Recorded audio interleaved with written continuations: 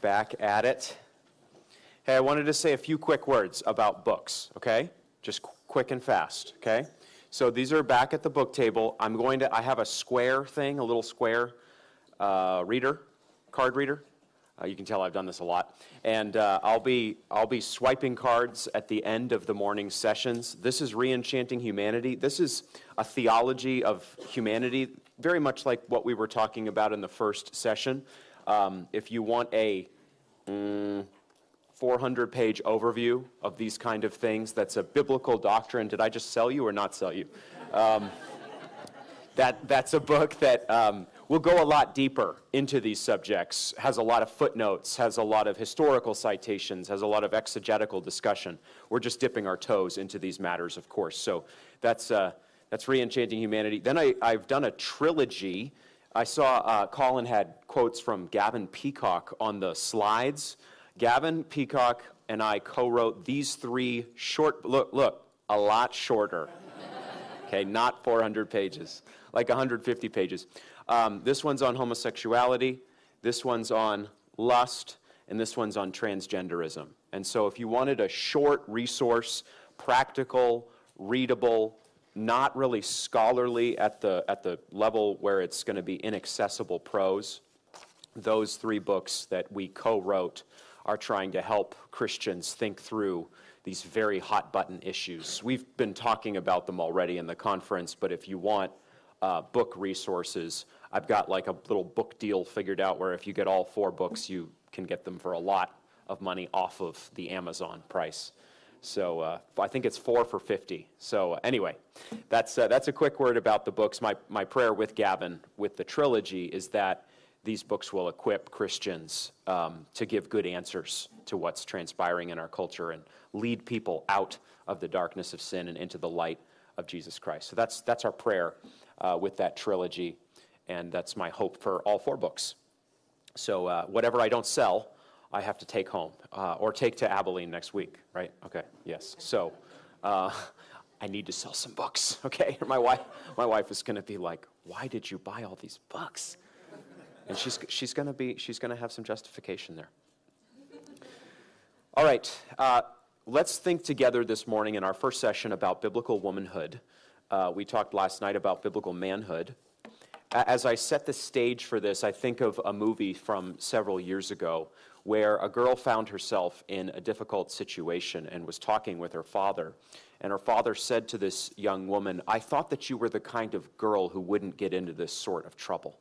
And this young woman says back to him in this film, "I guess I don't know what kind of girl I am."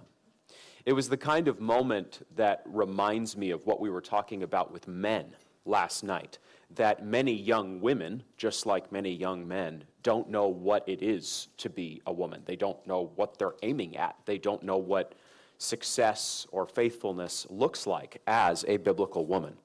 And so we have a great need not to let our daughters be raised in secular terms and have the culture educate our daughters and the rising generation, but we need to plug in and train our girls, train young women what it is to be a biblical woman.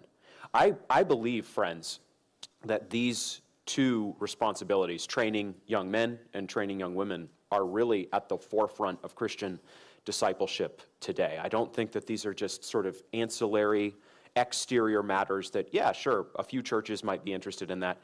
To be a Christian disciple is either to be a godly man or a godly woman. It is of vital importance, therefore, that we talk through just what we are after with biblical manhood and biblical womanhood. Now, the man, as we saw last night, I'm going to give you some intro comments, and then I'm going to give you 6 takeaways of biblical womanhood throughout the scripture, okay? So this is just framing material, then I'll give you 6 points to try to synthesize what the Bible teaches about womanhood. The man, as we saw last night, was placed in the garden to work it and keep it in Genesis 2:15, and in verse 17 of Genesis 2, he was commanded not to eat of the tree of the knowledge of good and evil, for in the day that you eat of it, you shall surely die, verse 17. Now, following on that, we learn two very important principles in Genesis 2. We learn in verse 18, and you're free to turn there if you'd like, but I'm just kind of moving rapid fire through the text. We learn in verse 18 that it is not good for the man to be alone. So the first not good reality, the only not good reality of Eden pre-fall is that the man is alone. We shouldn't understand that, of course, in terms of there being any sin or any badness in Eden. God has made Eden. But we should understand that even in paradisical Eden, the man being alone is a significant reality and is identified as not good. That tells us something formative, very formative for understanding God's desire for marriage to take place and families to be formed. Let me say a quick word here.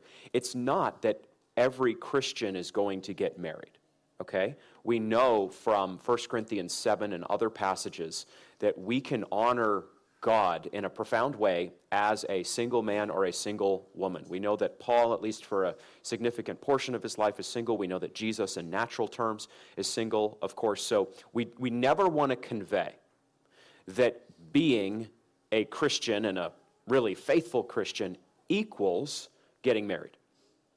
So let that be said. You need to be a biblical man. You need to be a biblical woman, whether or not you have a ring on your finger. You do not become a biblical man or a biblical woman when a ring is placed on your finger. You do not cease to be a biblical man or a biblical woman if a ring is ever taken off your finger, okay? So let that be said and believed. Nonetheless, God's design for most of us is that we not be alone. It's the original blueprint of God for humanity in the garden to such an extent that pre-fall it's not good for Adam to be alone. It's not the state the Lord wants Adam in. He wants him married and forming a family. Family formation is of essential importance to glorifying God. Most Christians should pursue marriage. Most Christians, as God allows and leads, should do all they can to form a family to the glory of God. There is no shame, though, if you are praying for this, you desire this, you want this from Scripture, and God, in his sovereign choosing, does not bring it into your life. We're again, not indicating that there's condemnation for you. You should not hear that. I pray you wouldn't from me or other teachers of a complementarian kind. Nonetheless, this is the design of God. This is the plan of God. The Lord saw the need, verse 18, to make a helper, which is a very interesting word, ezer in the Hebrew, fit for him. Ezer kenegdo in the Hebrew. A helper fit for him or corresponding to him. So this tells us a tremendous amount about womanly identity, that the woman is first identified as a helper. Now, let me say a word here as well. Nobody, or very few people in 21st century America, the 21st century West, wants to be on the cover of Helper magazine. Very few people put on their CV or in their online bio, helper. Almost nobody out there on Twitter or TikTok or Choose It puts helper corresponding to him in their profile. This is not the drift of our culture. We want to be on the cover of what? Forbes. We want to be on the cover of Inc. We want to be on the cover of Fast Company or some cool magazine like these. We don't want to be a helper. Just using that term has a negative connotation for lots of people in modern American culture. But to be a helper in the Bible is an exalted reality. Here again, friends, countercultural territory. The Bible's word is different than a fallen culture's word. There's always going to be differences. This is one of them with our culture. Nobody wants to help. People want to lead. People want to lean in. People want to use their gifts and talents. They don't want to be in the home helping. They don't want to be anonymous. They don't want to be doing drudgery. They want to be doing exciting things. You want to list all the places you've traveled on your social media. Who wants to be a helper to a man specifically? I mean, honestly, what college and university out there in a secular sense is in any sense communicating the dignity of helping? You know who else is going to take on this title of helper throughout the scripture? God. God will be called helper. He will call himself helper of his people elsewhere in the Old Testament. This title is divine. What will Jesus do actionally when he comes to earth? What will he do? Just before he is crucified to help his people. It's pretty significant to atone for their sin. That's a helping act, if there ever was one. Just before that, what will he do? He will wash their feet, won't he? Not in a kind of like, these feet are, right, in a great place. This is first century feet. This is wearing sandals. This is a grubby undertaking for a man to do with his disciples. But he will signify in so doing that to help, to serve, right? That's the term that's going to be used there in that context. To serve, again, is nothing less than divine. Now, Christian women are going to face different gray areas and questions about vocation and calling and all these sorts of, we can have a very lively discussion about that and try to provide what counsel we can. Let's just note that being a helper is not a bad thing in the biblical mind. We're in countercultural territory where God, from the start, pre-fall in Eden, identifies the woman as helper, and that's not a bad thing. It's that being a helper indicates that Eve is bringing strengths to the marriage, actually, that Adam doesn't bring. It's the opposite of the way it's portrayed. You understand? It's the opposite. This isn't a negative title. Oh, it's too bad.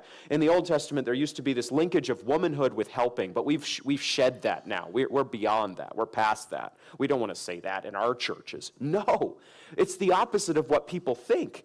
It's that if she is a helper, she is bringing a lot to this relationship because it's not good for him to be alone. He needs a helper. I've said before that it's almost as if the Lord looks at Adam and goes, dude, you need help. And he does, not because he's inferior or an idiot or a goofball, but because if they're going to carry out this dominion mandate that we were talking briefly about last night of filling the earth, subduing it, ruling it, yes, that's going to involve procreation, and that's going to take marriage. So there's a lot she's bringing to the table he cannot accomplish on his own, pre-fall, before sin.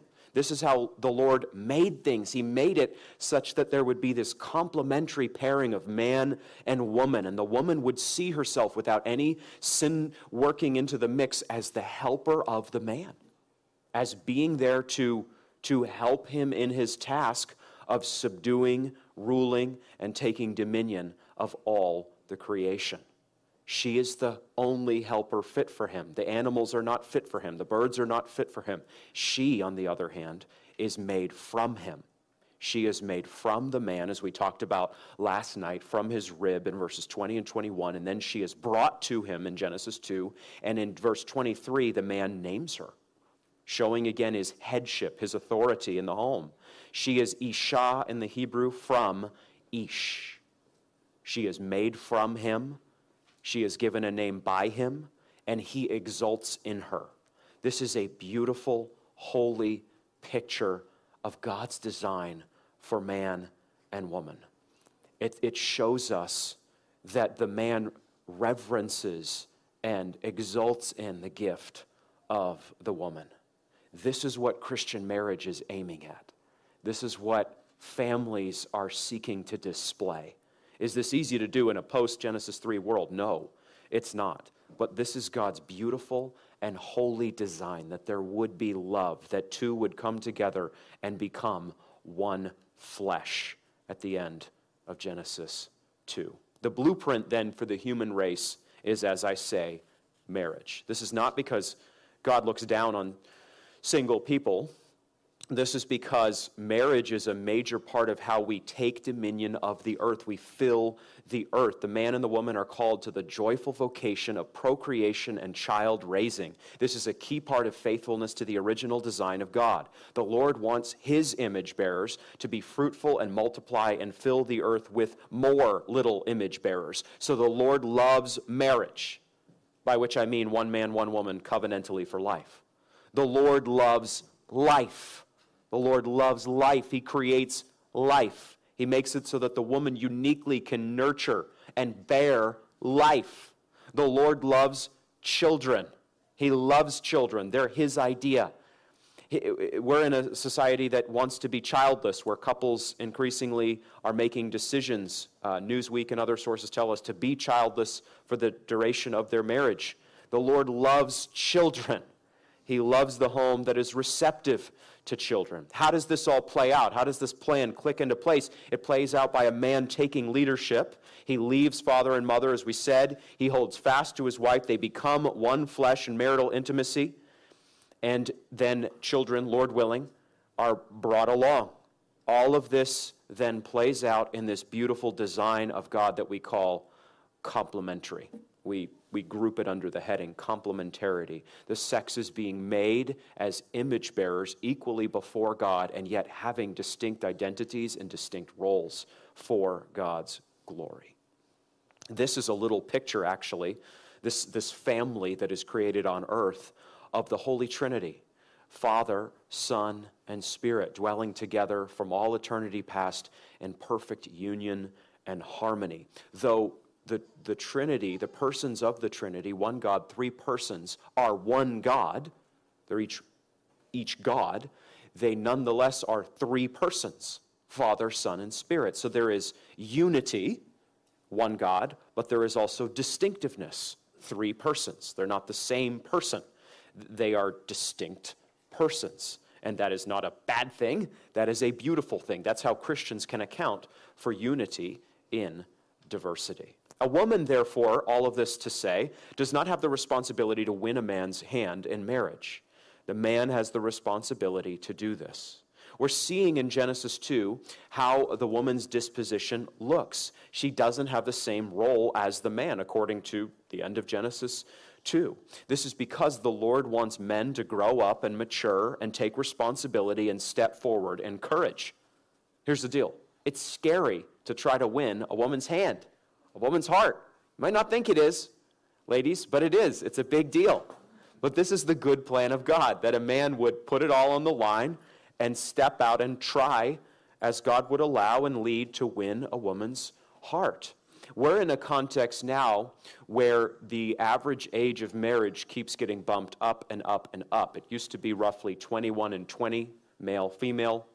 Now it's pushing into the 30s, 30 and 28, last I think I looked, for men and then for women. There's a lot to say there, and we're not in a hurry to try to get children or people in the church married off, but suffice it to say, I think we have a problem on two counts.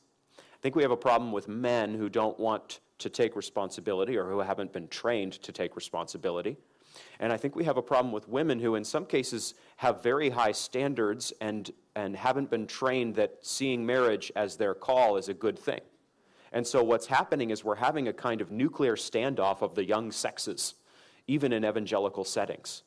Obviously, there are individual cases that need elder care and leadership and these sorts of things, so let that be said. But in general terms, observing patterns in secular society and then also in the church, we have this kind of standoff where in too many cases, men are not stepping out to win a woman's heart, and in too many cases, women are not going with a guy. They're not giving the guy the opportunity, the chance. It's not a good situation on either side. Guys, you don't, if you're called to marriage, you don't want to languish in a kind of extended high school and collegial state for the next 10 to 15 years of your life. It's not good for you to be alone, and you shouldn't pursue that if you're called to marriage. Most men are. Ladies, if you're called to marriage, it's not good for you to have that extra 10 to 15 years, too, of just being alone. If a guy steps up and seeks to win your heart and he loves the Lord and you can make this work and it's a fit in different ways, go for it. Let's not complexify this to an impossible degree such that both sexes are struggling with purity, struggling with loneliness and isolation, not creating families. There's all sorts of things to say about what happens if you delay marriage into your 30s, having children later in life. Honestly, the risks for birth defects go way up, these sorts of things. We don't want to scare anyone. We just want to say the culture isn't leading well here. It's not leading well. It's not a good plan to delay these things indefinitely. You have your own situation. You can't press a button and change American culture and church culture. Don't hear me as putting that pressure upon you. But you can pray and do your part to go back to this original good design. It's not good for a man to be alone. And it's not good for a woman to languish without a man when she is called to marriage. So both sides, not one or the other. Sometimes evangelicals torch men, for example, for not stepping up. Well, men need a call to maturity. Straight up. Genesis 2:24 and 25 is a call to maturity. But women need the same call. Women can't make this so difficult that a man can't win their heart. There's a lot to say here. There's a lot of nuance, as I said. But let's try to push back against the drift of secularism that has both sexes languishing through the 20s and the 30s, not having a plan, not knowing where they're going, just basically struggling a lot, struggling tremendously with purity, I might add, just tremendously. And you can lose your soul over struggling for purity. It's a very serious thing. It doesn't solve everything to get married, but there's a goodness to God's design that we can't miss here. All right.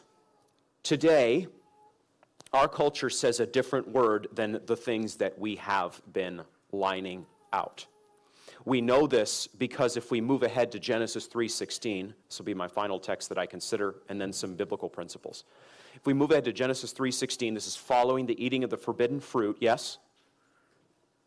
The woman receives her share of the sentence of judgment for sin. Genesis 3:16, to the woman he said, I will surely multiply your pain in childbearing. In pain you shall bring forth children. Your desire shall be contrary to your husband, but he shall rule over you. What is taking place here is that the woman's primary role in life is under the curse now. It's under the sentence of judgment. The woman was always going to be the one who bore children. So she doesn't become a childbearer in the fall, you understand? Or in this sentence. And the woman was always going to be led by the man. That doesn't debut right here in Genesis 3:16. He was created first. Paul is going to tell us in 1 Timothy 2:9-15 that his being created first is called creation order. That's the term we use here. Creation order means that he has headship. So it's not, again, just that he happens to be first by a little bit, and then she's second. No, it means something. It means that a woman should not teach a man in the church context. So that's something very significant. No, the man was always called to be her head, her leader, her authority in the home, but now she's going to fight that. Now there's going to be conflict over leadership in the home. Now she's not going to want to submit to him. Now it's going to be a battle. He's not going to lead her well as a result of his sin, and she's not going to want to receive his leadership as a result of her sin. So both the sexes feel the weight of the fall, and God sentences. I mean, this is significant stuff, isn't it? God sentences the human race to have these conflictual dynamics play out for the rest of history until Jesus makes things right. That's a significant reality. You see, the fall isn't what we often say it is. You put it on the flannel graph, it's a little apple. They ate the apple. They shouldn't have eaten the apple or whatever. The fall is actually Satan undermining all the dynamics of the home that God has set up. It's Satan undermining male headship, male leadership. It's Satan going to the woman in the form of the serpent and getting her to lead her husband, and that's what he does in Genesis 3.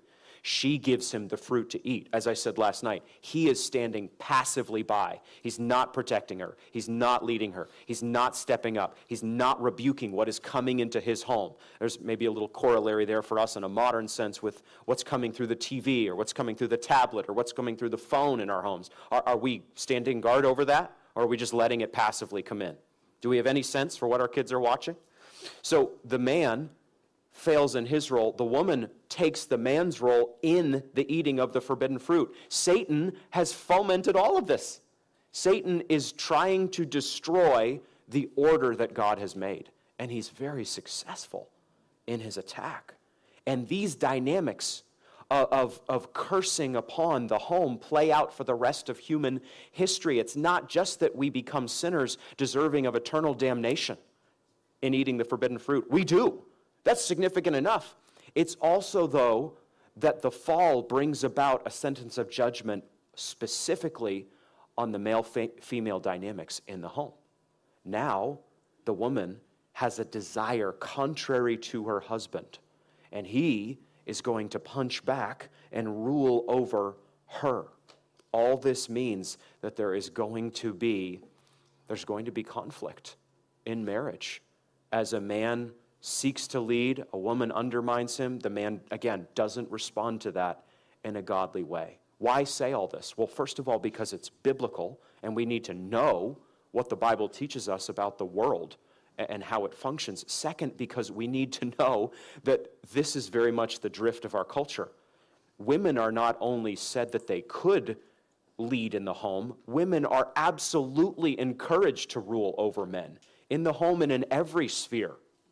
And this violates, hear me clearly, this violates creation order.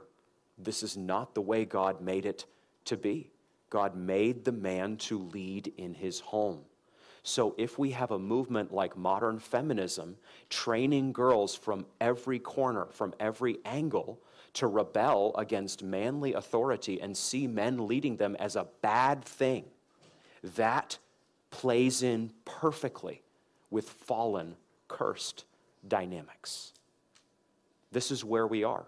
This is the setting we're in. Men are encouraged, as I said last night, to lean back and be passive and let their wives lead. And women are absolutely encouraged to take a man's role and provide and lead the family and even protect the family. Now, increasingly, women go to war and fight our battles in America, for example, and men stay home and raise the children. Men increasingly today embrace what's called the dad-mom role, where the woman goes to work and provides for the family, maybe because she can make more money than the man, and the man stays home. This is an inversion, a rejection, a rebellion against the biblical design. And where people buy into this system, there will be chaos, and there will be disorder, and there will not be obedience to God and thus flourishing. So how do we build back when the wind is in our face? We're saying some strong things here this morning, I admit. These are very, again, countercultural things. But how do we rebuild in the ashes? We do 6 things, I think. We focus on 6 truths, and we'll go rapid fire through these. First, we have to remember that the sexes are made by God. That's our first of 6. The sexes are made by God. I have said this already, but we need to repeat it. There is such a thing as womanhood because God made it. God made womanhood. Womanhood is an evolutionary process. Womanhood isn't something that a culture defines, and other cultures are free to disagree. The Bible defines the essence of womanhood. And that term, helper, we'll say more about this in a minute, is huge for understanding womanly identity. Our culture denies that there is an essence of womanhood. Our culture says, sure, you can have, female body, female anatomy, but that means nothing. It doesn't tell you anything about who a woman actually is. And again, here, we have to go in completely the opposite direction and say, no, actually, a womanly body tells you you are a woman and actually tells you much about who you are called to be as God would lead you. It tells you that you can nurture and bear life. A man cannot do this. There is tremendous wisdom and God's design written into our bodies. Body of a man, body of a woman. These things are not incidental. These things matter greatly. God is signaling to women who they are and can be as he leads by virtue of how he has formed them and made them. Second, the woman's identity, as we have spelled out, is that of a helper. It's that of a helper. This has not gone away. This isn't erased, in other words, from Christian theology. This doesn't mean that every woman will be married. Doesn't mean that every woman should submit to every man. That's not what we're arguing. It does mean that there is a beautiful symmetry in the natures of man and woman. The essence of womanhood is found here. The woman is a helper in a way the man is not. The man is not called the helper of his wife. And you need to pay attention in Scripture to who is called what and what terms are used where. You need to be a detail-oriented biblical reader. You need to read the clauses and read the phrases and read the actual individual words and see what glory and weight they bear, because they do. In being called an Ezer, the woman is given an identity, and a woman will find flourishing and happiness and meaning and fulfillment not when she rejects the biblical identity, but when she embraces it. Are there gray areas in sorting this out? There absolutely are. There are for different seasons of life. There are for different callings. Let that be said. Nonetheless, in trying to speak clearly and lay out as best we can quickly, just as the man is called to be a worker and a protector and a leader, so the woman is called to be a helper and a nurturer and a submissive partner and the very bearer of life. Think about that. Think about how exalted a role that is, that a woman is able to bear life, to nurture a human existence in her womb, and then sustain that life when the child is young. That is a beautiful reality. Truly, for most women, that is the most significant thing they will do. That is not what our culture teaches you, but I don't care. It's true. It's not because the rest of your life doesn't matter. Not at all. Live every minute for the glory of God. It is because this is such a significant reality. It is such a big deal to have a child and nurture a child and raise a child and disciple children in the context of the home. This is so meaningful. It matters so much. It doesn't feel that way, does it? It feels a lot of days like it is just a grind, like it's anonymous, like raising children and making a home, like this doesn't matter at all. This is just something that Christians have said is important. You know, you look at all your peers, all your fellow graduates from high school and college. Look at the high-flying things they're doing. That matters. If only I had a six-figure paycheck, then I'd really be counting. If only I was being profiled by some magazine or some website, then my life would count. No, it counts immensely to bear children and raise them to know Jesus Christ as their Savior. In doing so, women, mothers, are shepherding their children hour by grinding hour to everlasting glory. That matters infinitely. God sees all of it. God sees every night you get up 3 times to feed the baby. God sees every day where all you end up doing is walking around the neighborhood very slowly with a 1-year-old. God sees the days when you're homeschooling and you answer roughly 779 questions. God sees the days where you try to plug in with your little boy and play football with him even though you have no idea the rules that he's calling on you at all times. God sees all the meals you make and all the ways you serve your family that no one rewards and no one comes in and lauds and celebrates. God sees it. God sees it all. You will be rewarded for it. He doesn't just see it. Oh, neat, he sees it. He will reward it. He will reward it all in glory. None of it, not 1 second, escapes divine notice. Everything you do for God is seen by God. Everything. Everything matters. Every second matters. So a woman who is dedicated to the things of God and who finds in the role of helper in various ways a calling from heaven itself is doing well and will be rewarded and should not give a second solitary thought to what secular culture says about her calling. Just as the man is called to be a worker, protector, and leader, so the woman is called to be a helper, submissive partner, Ephesians 5, 22-33, nurturer, and the bearer of life. Third, godly women have plenty to do in Scripture. Godly women have plenty to do. Our third point I want to make, just as we're kind of overviewing biblical womanhood at rapid fire pace. You see this in Proverbs 31, the famous chapter of the Bible, for example. Let me just go through a few things quickly under this third point that the woman of God, the godly woman, does, according to Proverbs 31. She works hard, verse 15, Proverbs 31. She rises while it is yet night and provides food for her household and portions for her maidens. This is something that's very much demeaned today for a woman to take time to make food, right? Just buy something microwavable, get takeout, these sorts of things. There's times to do that. But note throughout Scripture just how blessed a family is when a woman does this, when she makes food for her family. Again, does anyone give you a medal for that? Not usually, right? But the Scripture honors the woman who does this.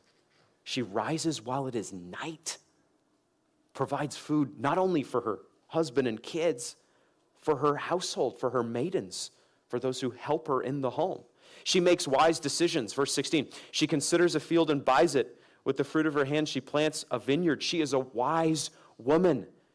She, even in this sense, has a certain shrewd business sense, which is fascinating. She is a wise woman who is not scared of getting her hands dirty in the world. She, in literal terms, she plants a vineyard. Verse 22, her home is a home of beauty and refinement. She makes bed coverings for herself. Her clothing is fine linen and purple, verse 22 says. So this is interesting as well. Fine linen and purple would not have been cheap. So this is a woman of, as I say, of beauty and refinement. She doesn't think that it's wrong for the home to be adorned and nicely furnished, okay? Choose your term. This is actually a blessing to her, I assume, and to her family beyond. She's a homemaker. She makes a beautiful home for her family. Not something that everybody, applauds you when you walk into your home on the way back from Target today, I admit. But something that it matters. It's Bible. It's not me. I'm not making this up. Complementarians haven't created this. This is Bible. Verse 25, we see her character. Strength and dignity are her clothing. She laughs at the time to come. She is a woman of God. She fears the Lord. She doesn't fear the earth. She doesn't fear the world. She doesn't care what the world thinks. She cares what God thinks. And she is clothed in strength and dignity. She teaches her children. Verse 26, she opens her mouth with wisdom, and the teaching of kindness is on her tongue. Line upon line, hour upon hour, day upon day. She opens her mouth, and wisdom comes out. Not because she is so great in and of herself, of course, because God has chosen her for himself and renewed her and redeemed her, and now she is able to bless others around her and teach kindness to others. Last thing I'll note, she stands out in a world addicted to only one kind of beauty. Verse 30, charm is deceitful and beauty is vain, but a woman who fears the Lord is to be praised. This woman shines. This way of life stands out. It's evangelistic. It's doxological, worthy of praise. A woman who fears the Lord is to be praised. A godly woman stands out like the sun at midday. This godly woman is going to be tempted to think, this doesn't matter, this isn't significant, no one sees this, these kind of things. And the opposite is true. She stands out like the sun. Those around her rise up, her husband leading the way, and call her blessed. So there is tremendous, you want to talk about power and influence, topics that a lot of Americans want to talk about. There is tremendous, ironically, power and influence in godly womanhood, in biblical womanhood. Fourth truth we need to cover, moving ahead to the New Testament. The woman of God respects and submits to her husband. She respects and submits to her husband. Looking at Ephesians 5, verses 22 to 24. Wives, submit to your own husbands as to the Lord, for the husband is the head of the wife, even as Christ is the head of the church, his body, and is himself its Savior. Now, as the church submits to Christ, so also wives should submit in everything to their husbands. Submission, as depicted here, is not earned. It's an all-of-life reality. Wives should submit in everything to their husbands, verse 24. Of course, we're not understanding Paul to be saying following a husband into sin. Never. A woman should never do that. And if a husband is seeking to do that with a woman, with his wife, then that wife should engage the elders of the local church and bring them into this situation, and God willing, this will be sorted out. This ungodly pattern will be sorted out. We're not talking, of course, about any time there's any kind of conflict or sin in the home. We're talking here about a pattern of sin in particular with regard to a husband. We don't want to lose, though, the biblical principle with the caveats and the nuances and the qualifications. And that's the danger. That's the danger, that we would talk about submission and we'd then follow it up with a joke or something like this, or we'd soften it and we'd make it something that it's not. Don't soften what Scripture has made concrete and firm. Scripture calls for wives to submit to their own husband as to the Lord. As to the Lord. Here again, a high calling, isn't it? A hard calling. Wives submit to an imperfect, thoroughly in process of becoming a more godly Christian man? Absolutely. That's the call. The call in Christian marriage is that we would be unique. It's not that we would be like the world. There's nothing worldly about this. We're not called to show how close to the world Christian marriage is and therefore how respectable and reasonable Christianity is. We're called to stand out. God wants us to be unique. It seems like everybody today in the church wants to be just like the world, but with a Jesus twist at the end. And the Scripture wants us to stand out and be set apart and be holy and be distinct and be different. Just what we fear. Just what we're desperate to avoid. Don't think of me as distinct from you. Don't think of me as different. Don't think of our marriage as any different from yours. No, Christian marriage is altogether different because it's patterned after Christ and the church.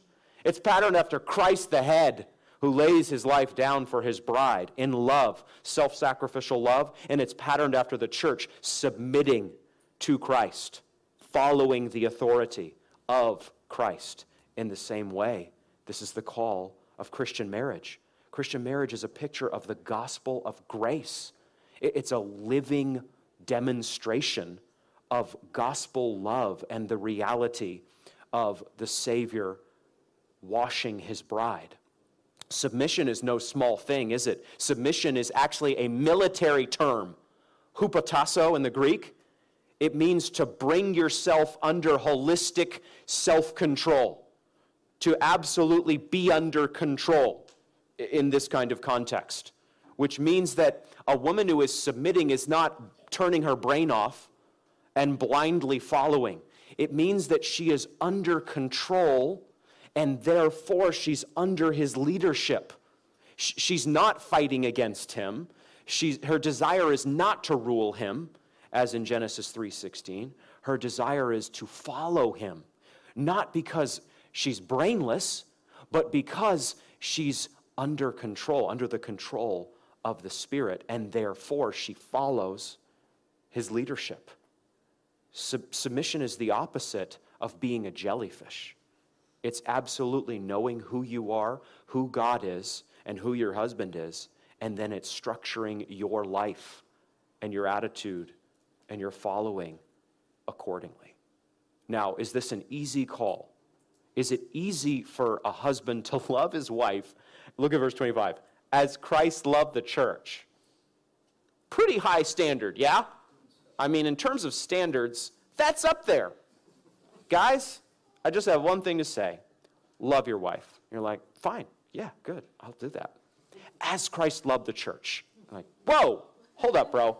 You just went from 0 to 1,000 there. As Christ loved the church? Yes, that's the standard. It's an impossible standard. It's a standard we can't do in our own strength. No man is supposed to read that verse and go, oh, I am hitting this out of the park. We're supposed to read that verse and go, who is sufficient for these things? We can only hit this mark by the grace of God, by the saving, regenerating, sanctifying grace of God. That's the only way to do this. And wives, same with you. Submit to your own husbands, verse 22, as to the Lord. How are you going to do that? It's only through the Lord. It's only through divine grace. It's only by praying and depending upon God and asking him to change your heart such that you do indeed submit to him and want to submit to him. Not just begrudgingly giving it to him, but gladly, joyfully submitting to him. Again, all this, oh boy, all this is countercultural. But so is the grace of God. You need the grace of God for this to play out. This isn't just, let's have a few counseling sessions and let's get some better dynamics straightened out and we'll get back on the rails. No. This isn't reading a book about women being from Mars or men from Mars and women from Venus and this sort of thing and everything clicks into place. This is about the grace of God working in a home to transform it. Fifth, the woman of God trains other women of God as she matures. She's a discipler. Titus 2, 3-5. Older women likewise are to be reverent in behavior. Reverent in behavior. Boy, that's a way to stand out today. Not slanderers or slaves to much wine. They're to teach what is good and so train the young women to love their husbands and children, to be self-controlled, pure, working at home, kind, and submissive to their own husbands, that the word of God may not be reviled. Here Paul coins a Greek word, oikonergos, to capture the role of a godly woman, a worker at home, a home worker, a homemaker. It's translated different ways, but that's the Greek word that the English word, those English variations are based off of. Being a worker at home, as we have already touched on, is not a negative reality in the biblical mind. It's a beautiful reality. Years ago, Edith Schaefer said this about it, Francis Schaeffer's wife, being challenged by what a difference her cooking and her way of serving is going to make in the family life, gives a woman an opportunity to approach this with the feeling of painting a picture or writing a symphony. I love that. I love that. I hope you can find some joy in that as well. It's not drudgery. It's not this bad assignment that women have been given, as women have been taught in many places in our secular culture. No, a woman can approach her duties in the home as if she's painting a picture or writing a symphony. In other words, as an aesthetic, what she's capturing is the aesthetic dimension of this. This is a work of beauty. You're making something beautiful in the home. What's the difference between a chaotic, disordered, messy home where there isn't, a lot of attention given or meals cooked in the home, where everybody's flying around all the time, nobody sees each other, nobody sits down, everybody's cordoned off in their different rooms with their different devices? What's the difference between that and the difference between a home where there is a godly, skilled woman building into it, making it beautiful, approaching it like it's a symphony that she is writing, cooking good food, making it warm and a haven? What is the difference between those two things? The difference is immense. And no one wants the first when they can have the second.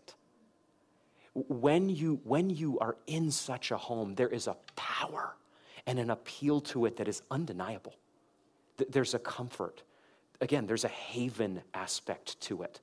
That's what Edith Schaefer is after. Elizabeth Elliot says much the same thing.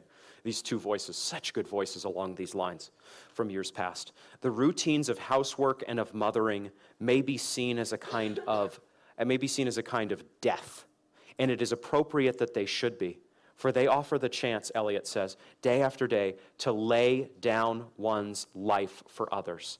They are no longer routines. By being done with love and offered up to God with praise, they are thereby hallowed, made holy, as the vessels of the tabernacle were hallowed. Not because they were different from other vessels in quality or function, but because they were offered to God. And then she concludes the point.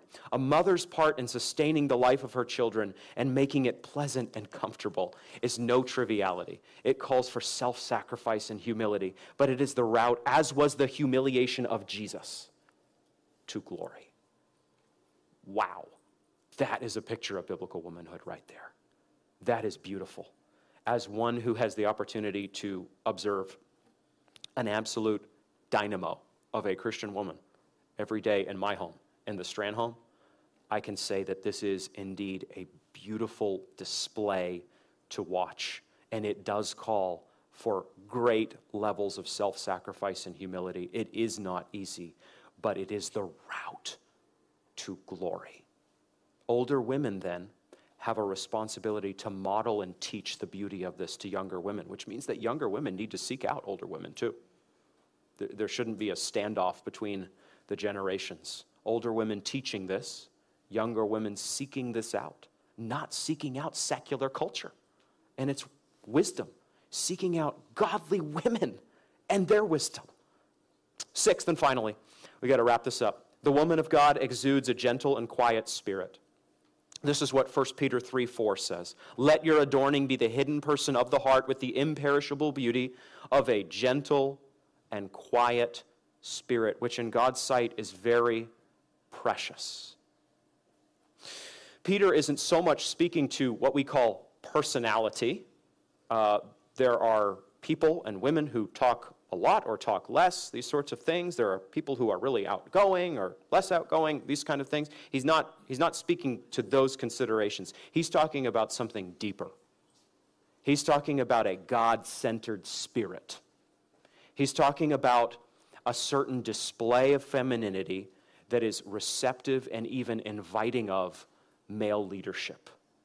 He's talking about how women conduct themselves in the home and beyond, gentle and quiet, which is the opposite, here I say again, of how many women are encouraged to act and speak and live today, to not be gentle and quiet, to be anything but gentle and quiet. Now, Peter isn't meaning that a godly woman has no agency.